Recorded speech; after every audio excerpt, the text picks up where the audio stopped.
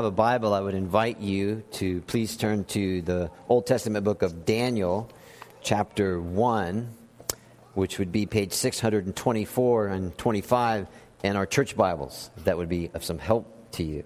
Daniel chapter 1. We read the whole chapter last time. We're just going to read one verse this time to set us on our way as we complete the first chapter. And while you're turning there, just to remind you, we do have a newcomer's lunch, and if you've never been to one, we'd love to see you there to enjoy some food with you and your company. And if you have questions about the church or about things that are taking place here, we'd love to try to answer them for you. So just keep that in mind as the morning progresses. Okay, let's read verse 8. We'll start there. But Daniel resolved not to defile himself with the royal food and wine. And he asked the chief official for permission not to defile himself this way. Amen. We thank God for his word. And now let's ask God for his help as we study his word together. Let's pray together, please. God and Father, you are mindful of the weight and the value of this moment. You are going to speak to us as your word is open and explained. Therefore, Father, we ask that you would please help us to listen, to speak, to consider, and humbly obey. Make much of yourself this morning and grant that we would bow down before you. For unless we become as little children, we will never be able to enter the kingdom of heaven. Help us then to find our peace and assurance in your protection so that we stop trying so hard to protect ourselves.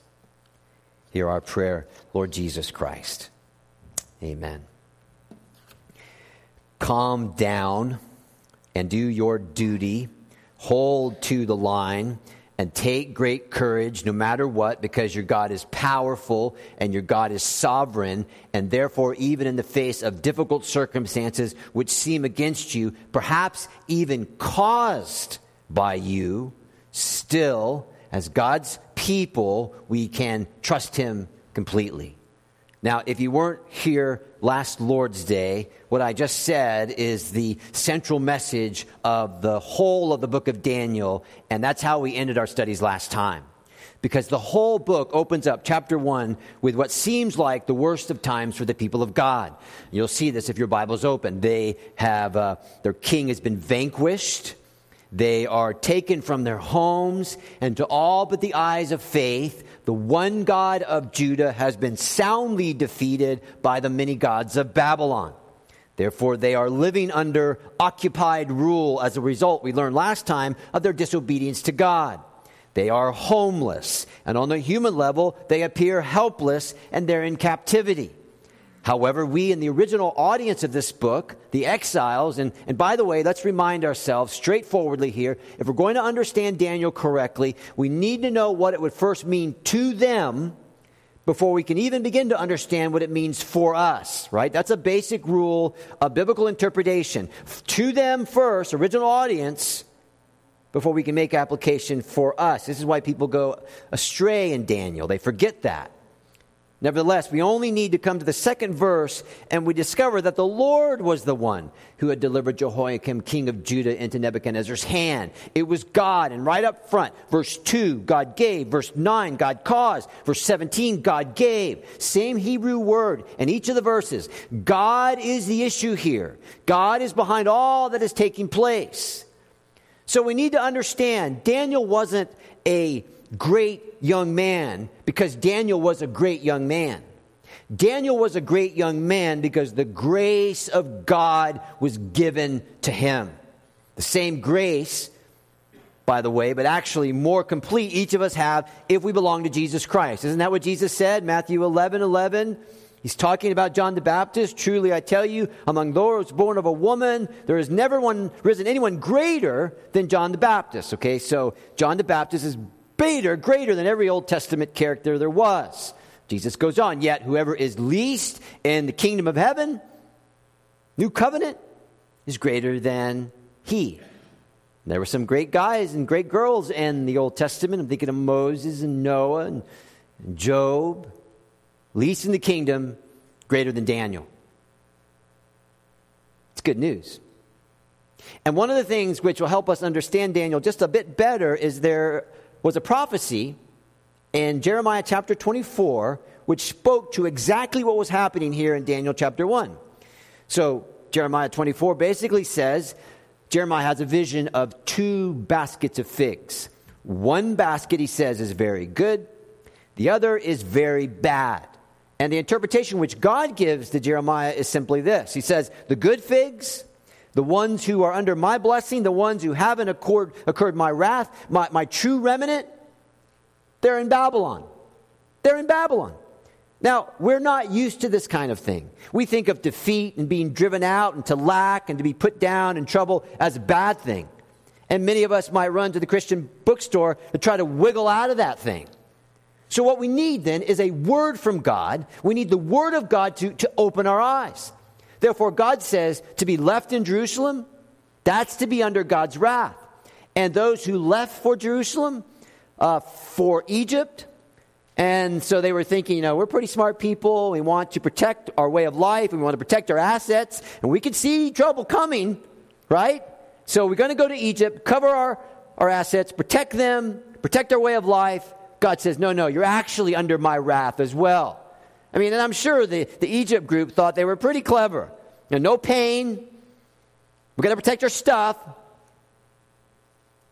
We're going to protect our way of life. Is that Pilgrim's Progress, Worldly Wise Men, portly fella? No. But God took his own chosen remnant actually into Babylon. And he's protecting them there. He's nurturing them there. He's helping them there. And he has a work for them to do there.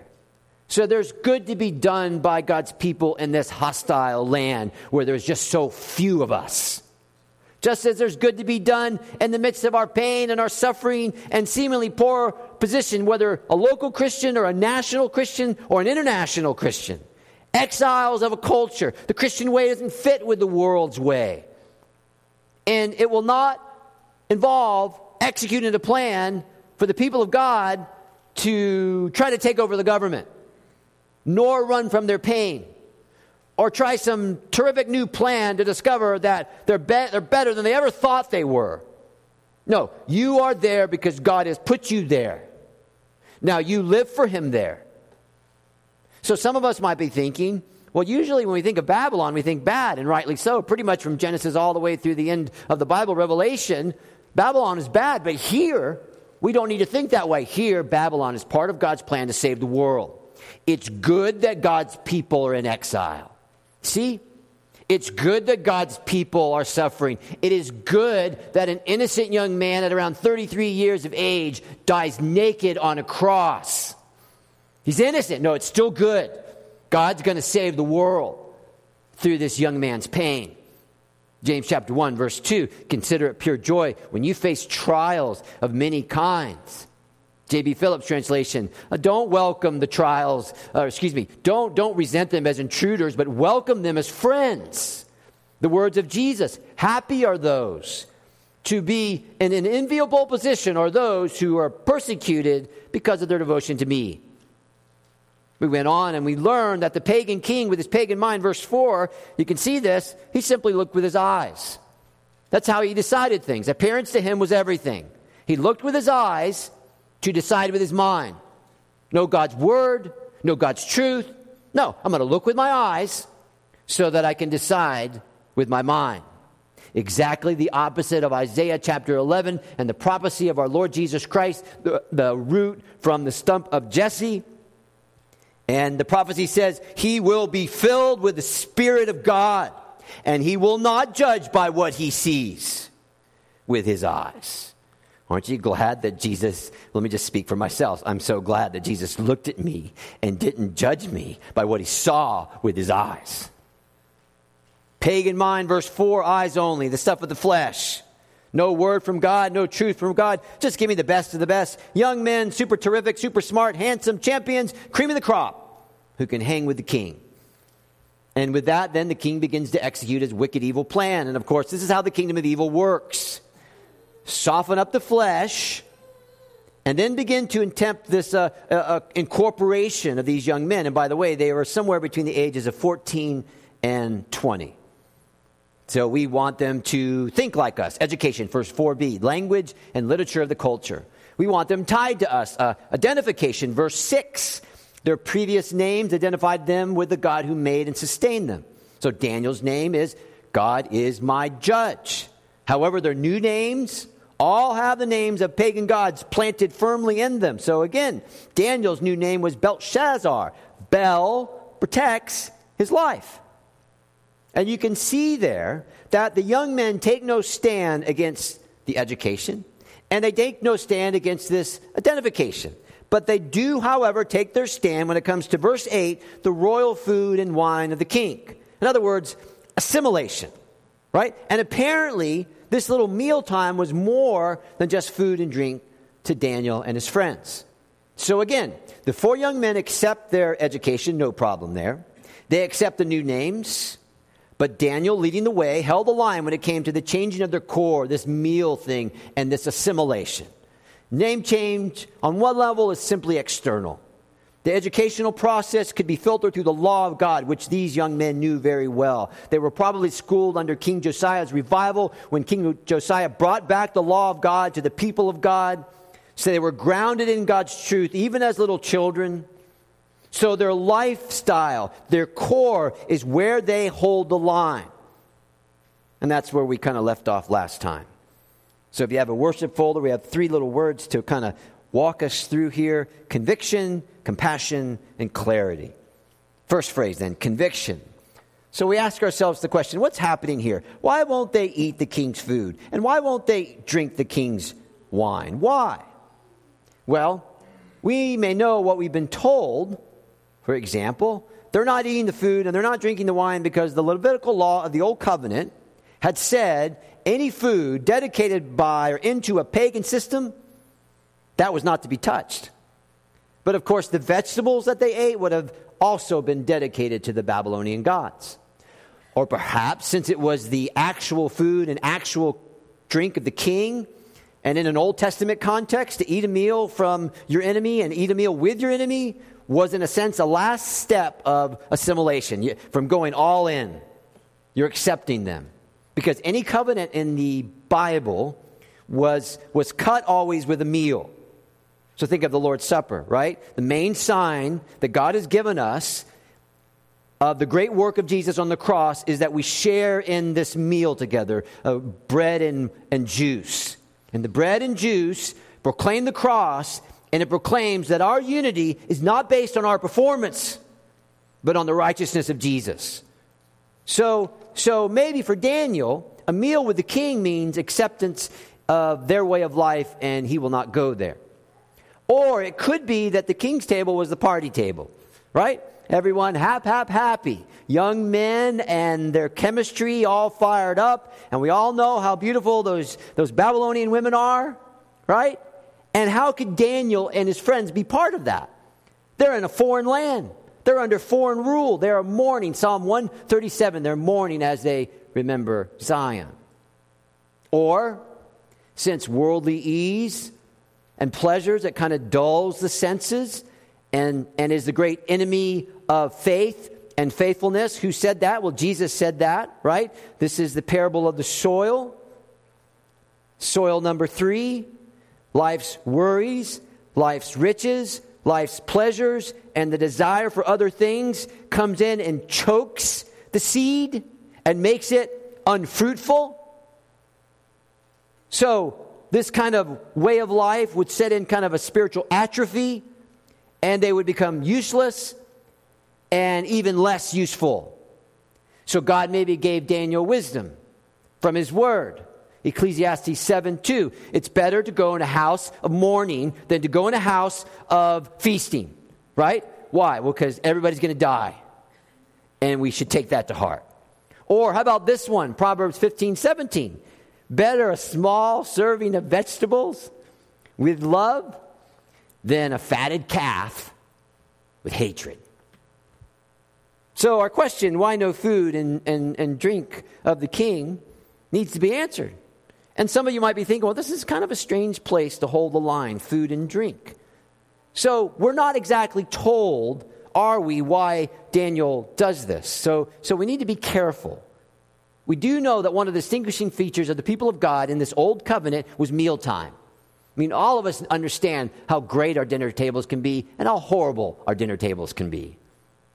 And so this mealtime feature was not simply some kind of external distinguishing feature which meant nothing to them. No, these external features were their practical way of expressing that they had a deeply held conviction about what it meant to belong to God in the old covenant. And so apparently there was a point for Daniel in which he said, okay, I can deal with the education, no problem. I can deal with the alteration of my name. But here, verse 8, here is where I hold the line. This meal speaks something to me which I will not hold to, so I will not eat it. Now, please, please, please listen carefully. True faithfulness in the Scripture is first exercised in the very small things and typically in private. And if we fail there, any faithfulness we reveal publicly will more than likely be hypocrisy. Will more than likely be a performance for the crowd and not heart-in loyalty to the Lord. And the Lord God will be the only one who honestly knows it. Right? In the dark, when we're tested, that's for real. In the light, we could be simply playing to the crowds, a performance for applause. So for these young men, the pressure to conform is very real. Their conscience, which was educated by God's word, was healthy. And it was under attack. So this is a very first test for these guys. A small one in comparison to what's coming. Yet here is where they hold the line.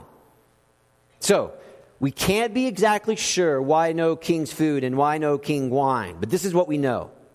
They knew that if they would have shared in this meal, it would have meant a total rejection of their own ability to follow God faithfully. Now, did you hear that? Okay? It would have meant a total rejection of their ability to follow God faithfully. So, there may have been no real wrong from eating the king's table, at the king's table. He could have picked around and all that kind of stuff. But they had a conviction that if they were going to be faithful and fruitful to God in this foreign land, then they couldn't eat the king's food and they couldn't drink the king's wine. Let's make some application. What are the temptations that we face? Because they are there, and if we don't think they're there, we're in a difficult place. What are the temptations we face to assimilate? Families, singles, my retired friends, empty nesters. How much assimilation is happening? So what we will do, it may not be technically sin, but it keeps us from being faithful, and it keeps us from being fruitful in the things which matter most. You know, the tricky thing about living in a small town, and by the way, I think it's a great pleasure to live in a town like Grand Rapids and the county and so on. But the tricky thing about living in a small town is sometimes Christians think, well, you know, we're in a small place. So since we're in a small place, God probably won't do much because we're in a small place. Just follow that out. So does that mean that God is more concerned about a bigger place than a smaller place? So if population's over what, 50, 100,000, then that's where God's going to be. And if we're here, well, then we're out of luck. Is that how God thinks? Might be how we think, but God doesn't think that way. So again, how are we going to be faithful? How are we going to be fruitful? There's going to be some things, okay, on your own. There's going to be some things. That's why I didn't give you a list. That you're going to say, this keeps me from being fruitful and this keeps me from being faithful to God. And like Daniel, this is where I take my stand. Second question. Why vegetables and water? Okay, because this is where the silly people write their silly books and preach their silly sermons. Telling us, okay, you want to feel good? And you want to look good? And you want to grow spiritually? And you want to get even closer to God? Then good golly, Miss Molly, get on the Daniel diet, right? So I Googled Daniel and diet. There's the diet, the Daniel plan. There's the Daniel diet, there's the Jesus diet, and there's even the what would Jesus eat plan.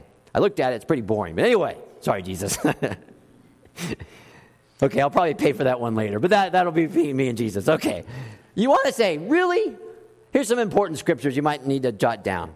Mark chapter 7, Acts chapter 10, 1 Timothy 4:3, and Romans 14:17, which says, the kingdom of God is not about eating and drinking, but of righteousness and peace and joy in the Holy Spirit. Colossians 2:16, therefore, do not let anyone judge you by what you eat or by what you drink. These are a shadow of the things that were to come. The reality is found in Christ.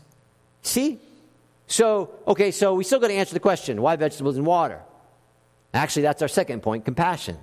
Okay? And you'll see this in verse 9, if your Bible is open, that the same God who delivered Daniel and his friends into the hands of Nebuchadnezzar is the same God who gave the officials in charge favor and sympathy towards Daniel. Now, that's no small thing, because as this whole thing unfolds, you do not have the impression that Daniel and his friends were agitators. They were rebels. They were like freedom fighters, and that's how they got their veggies, right? So they were willing to cause strife to get their way, kind of backhanded, politicking way. They were not like that. They were good boys. They were polite. They were bright, and they loved the law of God, and they followed the chain of command even in a foreign land. Therefore, when they finally take their stand in that foreign land, God gave them favor and God gave them sympathy through this pagan overseer. Okay, so why veggies and why water? Is that really the Bible way? Is that really the best way? Now, I want you to think with me, because this is proper biblical interpretation, okay? So I want you to think with me. It's clear that Nebuchadnezzar, as the king, verse 4, was tremendously concerned about appearances. And it's clear, verse 10, that Daniel's new friend, the king's overseer, was honest about the whole mealtime thing. This is what he said. I'm afraid of my lord, my king, who has assigned you food and drink. Why should he see appearance, you looking worse appearance than any other young man your age? The king would have my head because of you. So that's clear. And it's clear that Daniel is not an agitator. He's a man of compassion. He's not a rebel rouser, right? For even as he held to this food and drink conviction, verse 8b, do you see it there?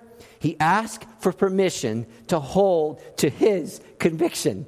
I mean, that you should just be going, oh, are you kidding me? He asked for permission to hold to his conviction. That doesn't sound very Christian to me. We're going to take our stand. It's incredible. It's incredible. So the whole veggie and water thing is pretty simple. And it's actually pretty clever of Daniel. This is Jesus, right? Wise as a serpent here. Harmless as a dove. Okay. If the king is only really into appearances, and he is, and the overseer is worried about Daniel's appearance, and he is, then Daniel, in a very kind and compassionate way, right? Big lesson for those of us who are troublemakers in the life of other people because we are so disorderly. No, verse 12, please. See it there? Please. So Daniel says it is only about appearances. Verse 12, let's just do a 10-day test. Please, veggies and water, 10 days, and then let's compare skin. Right? Let's compare skin. Let's compare appearance. So, you think about this. We should laugh this whole thing off. I mean, this is the issue. Men's skin. Appearance is the issue. Right? Nebuchadnezzar is being true to form to ancient kings. They wanted happy people around them. They wanted beautiful people around them. It's basically they wanted smart people, but not at the expense of the beauty and the joy and all that kind of thing. So is it any wonder that the Babylonian Empire had to be delivered into their hands? Right? No wonder God had to deliver Jehoiakim into the hands of Nebuchadnezzar. Nebuchadnezzar probably didn't want to break a nail, break a sweat, whatever, because all it is to him is about appearance. So you then have people who look at the veggie thing and say, well, you know what? Let's take the veggies and let's take the water and turn them into some spiritual extreme. Dare to eat like Daniel. Right? Do you not read the text? They were not thinner. They were actually fatter. Verse 15. The meaning of the word, verse 15, better nourished, is actually plump. Which is why some translations, King James, ESV, fatter in flesh. Fatter in flesh. So you see, we're so gullible here at times. I mean, come on. And people try to sell the Daniel diet stuff, skin only, appearance. You see, the whole issue here for these Nebuchadnezzar people, the Babylonians, is only about appearance. That's it. And if this pagan king cares only about appearance, fine, says Daniel. Fine. Let's just do this vegetable thing. And loved ones, God has to show himself strong here. God was the one who changed their appearance. I can guarantee you it wasn't the diet. It wasn't the diet. And every time Daniel would look in the mirror, they would remind themselves, Daniel and his friends would remind themselves, God is no man's debtor, and God will show himself strong. And Daniel writes, remember, he's writing to these exile readers, and he's saying, look, your God is strong. Your God is strong, and loved ones, our God is strong. Behave that way. We complain and we bemoan as if that was our native tongue, when our God is strong. Fatter flesh because of vegetables and water. How does that happen? It's a miracle. My son, who I love so much, he's so neat. About every 6 months, he's on a new diet plan. 2 weeks ago, God is my witness, we're FaceTiming him. There he is in all his little wonder. And there's his face. His mother looks at him and says, oh, Jared, you look so wonderful. His father said, Jared, because his father doesn't look wonderful, Jared, what's your secret? You ready? He goes, oh, yeah, I'm on a new diet. Oh, really? What's your diet? Well, it's a protein and fat diet. I can only eat protein and I can only eat fat. True. I had another story, but it was about me and I tossed it. Jared's much better. So this is what I don't want you to miss. I don't want you to miss the picture. We go in it with our minds and we think it's vegetables and it's fruit and it's all that stuff. No, here's the better thought. Look how kind these fellows were to each other. Look how Daniel follows proper lines of authority. He wasn't whispering things behind people's back to save himself or to get his way. And the knowledge given by God to Daniel and the apparent miracle that God did got them out of the pickle by playing along with this little skin game. I mean, I love that. They're just, if that's what you want, then that's what we'll give you. It is so counter to a sizable segment of Christianity these days. Right, let's take them on. Let's fight, and we'll change things. We'll change things. In my devotional reading this week, I was reading John's Gospel, chapter 8. Jesus tells the Jewish people that he is God. They don't like that. They pick up stones to just pelt him. But look what John says. But Jesus hid himself, slipping away from the temple grounds. So I was curious about this, and so I looked at the Greek, and in the Greek, it's a play on words. It would read something like this. Jesus hid, and he slid. Now, are you tracking with me? Hey, kids, dare to be like Jesus. Trouble comes, hide and slide from your enemies, because that's what Jesus did. Now, you know, and I know, that's not going to sell a whole lot of T-shirts. Hide and slide like Jesus, right? But Jesus understood something. There is a bigger issue here. I need to get to the cross.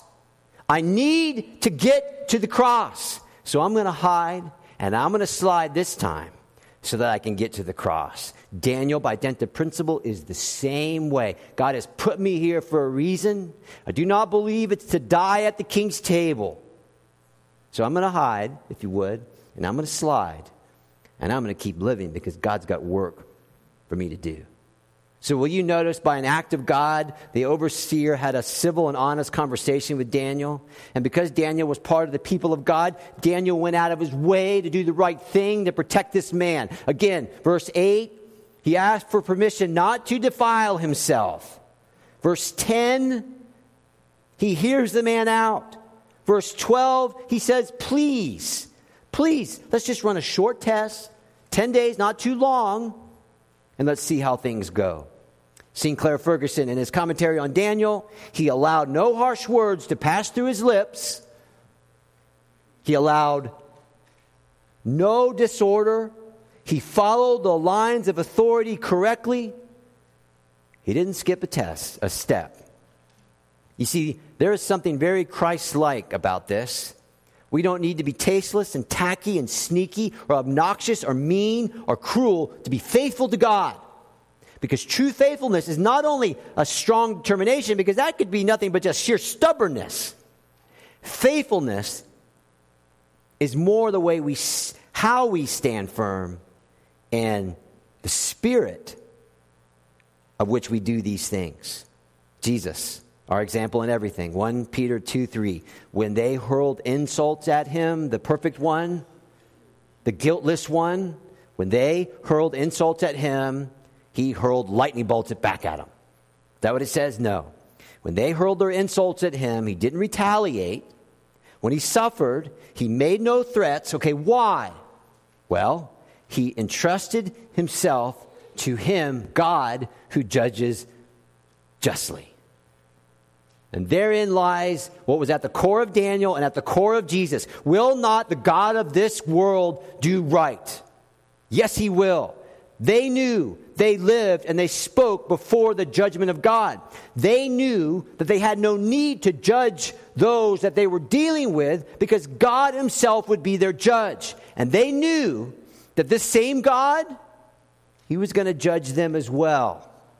Hence, in Daniel's case, the compassion, the please may I. Hence, may I please have your permission, verse 8b, to exercise my personal conviction. So the veggie diet plan people probably, we'll say, only care probably about one thing. And it's probably not a good thing. You know, I can look at this and say, this is my conviction right now. Compassion, good manners, obeying your authorities, uprightness, kindness of speech, great compassion for sinners are greatly needed character traits in contemporary Christianity in the days that we live. That's my conviction. You're sensible people, you can think that through. Verse 11, the 10 days pass, they look great. Better than the boys who ate at the king's table. The guard is no fool. Verse 16, you see it there? And in verse 16, you have probably every child's worst nightmare. Everybody has to eat their vegetables and everybody can only drink water, right? No more Coca-Cola, Joe. It's gone, right? You can't sneak a Snickers in from time to time. Nope, that's it. Because of Daniel, veggies and water. And of course, that's what they do. The grace of God gave Daniel conviction, and the grace of God gave Daniel and his overseer compassion. Finally, and briefly, Daniel, third word here, clarity. And here we are again, verse 17. Do you see it there? The grace of God leads the way. This is not about Daniel, it's about God's grace. Verse 17, to these four young men, God gave knowledge and understanding, and Daniel got a couple of more graces. Verse 18, the end of the 3-year plan is here. The king's official was worried about losing his head. He's probably going to get a promotion because the program worked exceptionally well, 10 times better than the rest of the lot. That's verse 20, right? Verse 19, none were equal to the four. We'll call them the Fantastic Four. And the Fantastic Four were 10 times better than everyone and everything. I have never in my life been 10 times better than anybody at anything. So this was a great thrill for me to read this. And it's easy to think, as the king saw the results, he would say to himself, well, this is just an amazing training program, that I developed, and we're going to keep the thing going, right? We're going to keep it going. No wonder I rule the world. No wonder I am the king. He's going to deal with that in chapter 4. But anyway, no wonder. You see, but what the king didn't know, and what man as man does not know, that it was God, the God of Abraham and Isaac and Jacob. He was the one in complete control. He had his hand in everything. God was in control of their relocation into Babylon. God oversaw their re-education. God gave them to take a stand, the grace to take a stand in their conviction. And loved ones, God gave them their wonderful complexion. And in everything, God was working his purpose out. And what is true to form about God in the day of Daniel is true to form even more than in the day that we live in. So, I don't know what stage you are in life or what chapter you are in life, but take as much encouragement as you need out of this. This is good news. This is good news. So, we always say that the Bible is a book about Jesus, right? And so Daniel takes us to Jesus with no trouble at all. Daniel was taken away from his home into Babylon. Daniel was a stranger in a strange land. The Lord Jesus Christ, he leaves the glory of heaven. He enters into time, and he stoops down into our broken world. Daniel, in the face of great temptation, he commits himself to God's truth and to God's will. He's prepared to live or die with the fallout of his choice. Jesus, in the face of his temptation, and even in the garden, he says, Hebrews 10, "Here I am, O Lord, I've come to do your will." This is not about me, it's about your will. What is your will? I will do it. Daniel is raised to a place of distinctive usefulness, and Jesus is exalted to the highest place, the right hand of God, and he will come back to judge the living and the dead. You see, this is why I hate when we make the Bible all about us. So we dig in the Bible to find tricks and to find tips and to find techniques to make things a little bit better. Tell me what to do, God, so I can do it. Instead of, oh God, you are so powerful. You are so sovereign. You are so wonderful. Even in this great, difficult moment, I'm going to hold the line. And I'm going to trust you. And I promise you, God, with everything that's in me, I will not bemoan you. So the emphasis here then is not about diet. It's not about no wine or no big steaks or you can't eat cake. It's not about, don't you want to be tough like Daniel, kids? You want to be tough like Daniel? And Daniel would say, why are you talking so much about me? The reason why I wrote this down was that you could understand that with the pushback of a secular world, of being in exile in a strange place, with all those worldly pleasures set before you and your own sin, that there is a God in heaven who controls all things for all time. And I trust him. And look how faithful he was to me. And I want you to trust him.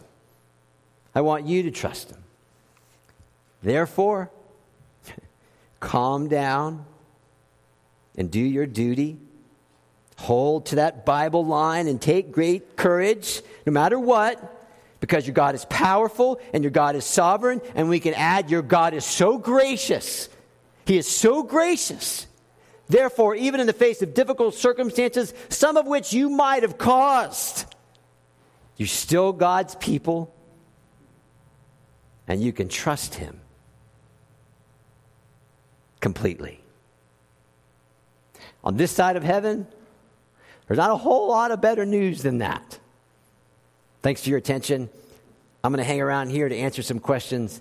And don't forget about the newcomers' lunch. Let's bow together and pray. Our God and Father, we would ask for Jesus' sake, for those of us who admit deep in our hearts that sometimes we have such trouble with you, that we don't like the way your providence unfolds, and we don't like your sovereign control over things, and we fight you. And we might not say it with lips, but we say it in heart. We say things like, you're not fair, God. And why are they getting that and I'm getting this? And all those things that we, at least in my own mind, I would admit to. We don't want to be like that. We want to be like Daniel. We want to be like Jesus. We want to think clearly and correctly and be faithful in the good places and in the bad places. We want to be like Jesus, kind and compassionate to our enemies. We want to be careful so that in the place where you put us, wherever that is, we would do the good, Ephesians 2:10, that you have planned for us. Please make this so. We are dependent on you, God, for everything. Have mercy and bless your people greatly today, for Jesus' sake. Amen.